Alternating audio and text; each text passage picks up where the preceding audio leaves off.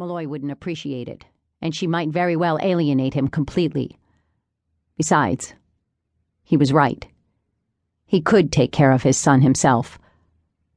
"Of course you can," she agreed reasonably. "All I'm suggesting is that you go home and test my theory. See if Brian can hear.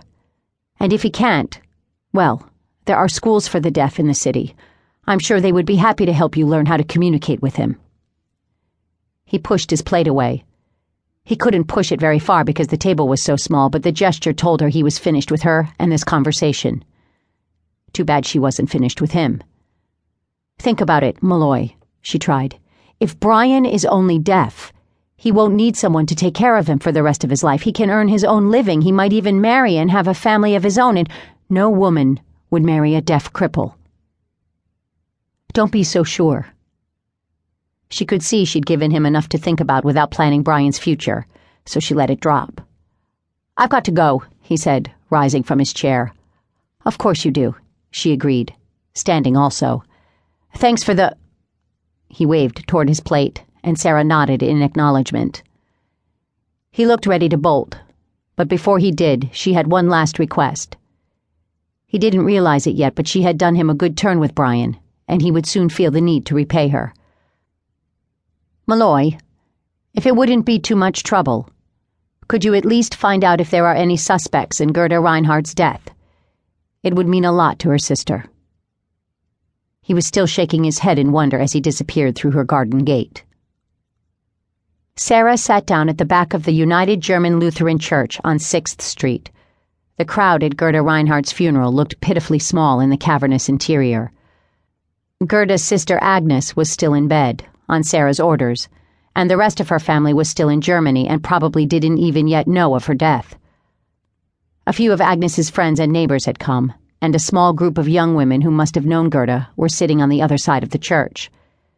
At the very last moment, just before the minister took his place in the pulpit, a young man Sarah recognized as Lars Otto, Agnes's husband, came in. He wore an ill-fitting black suit, probably borrowed for the occasion, and his sandy brown hair had been slicked down with an abundance of hair tonic. He walked stiffly down the aisle, his lanky frame all knees and elbows, carrying his hat clutched tightly in both hands. He seated himself with obvious reluctance at the front of the church, took out a handkerchief, and mopped the sweat from his face.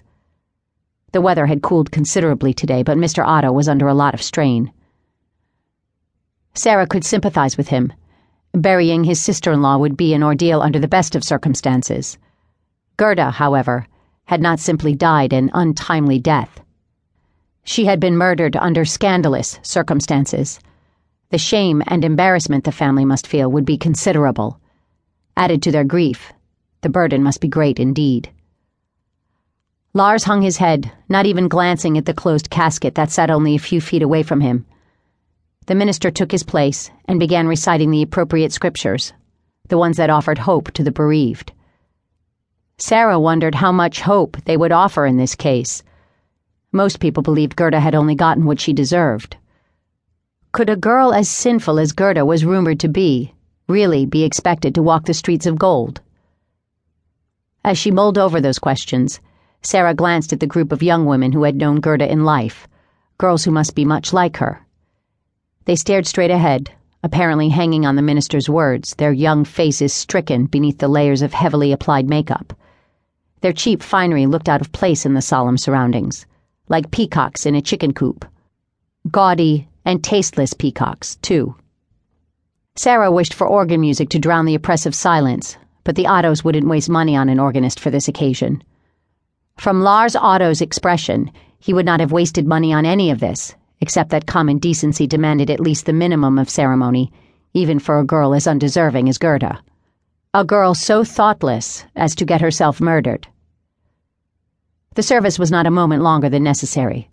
The minister seemed aware that he should waste no time in committing this girl to the ground, and before Sarah knew it, he was pronouncing the benediction. She waited a moment, expecting some pallbearers to come forward to carry the casket out, but no one did. Instead, Lars Otto made his way out of the pew and started down the aisle. There was to be no graveside service, which would have required a hearse and more expense. Gerda's remains would be carried to the cemetery in the gravedigger's wagon and deposited.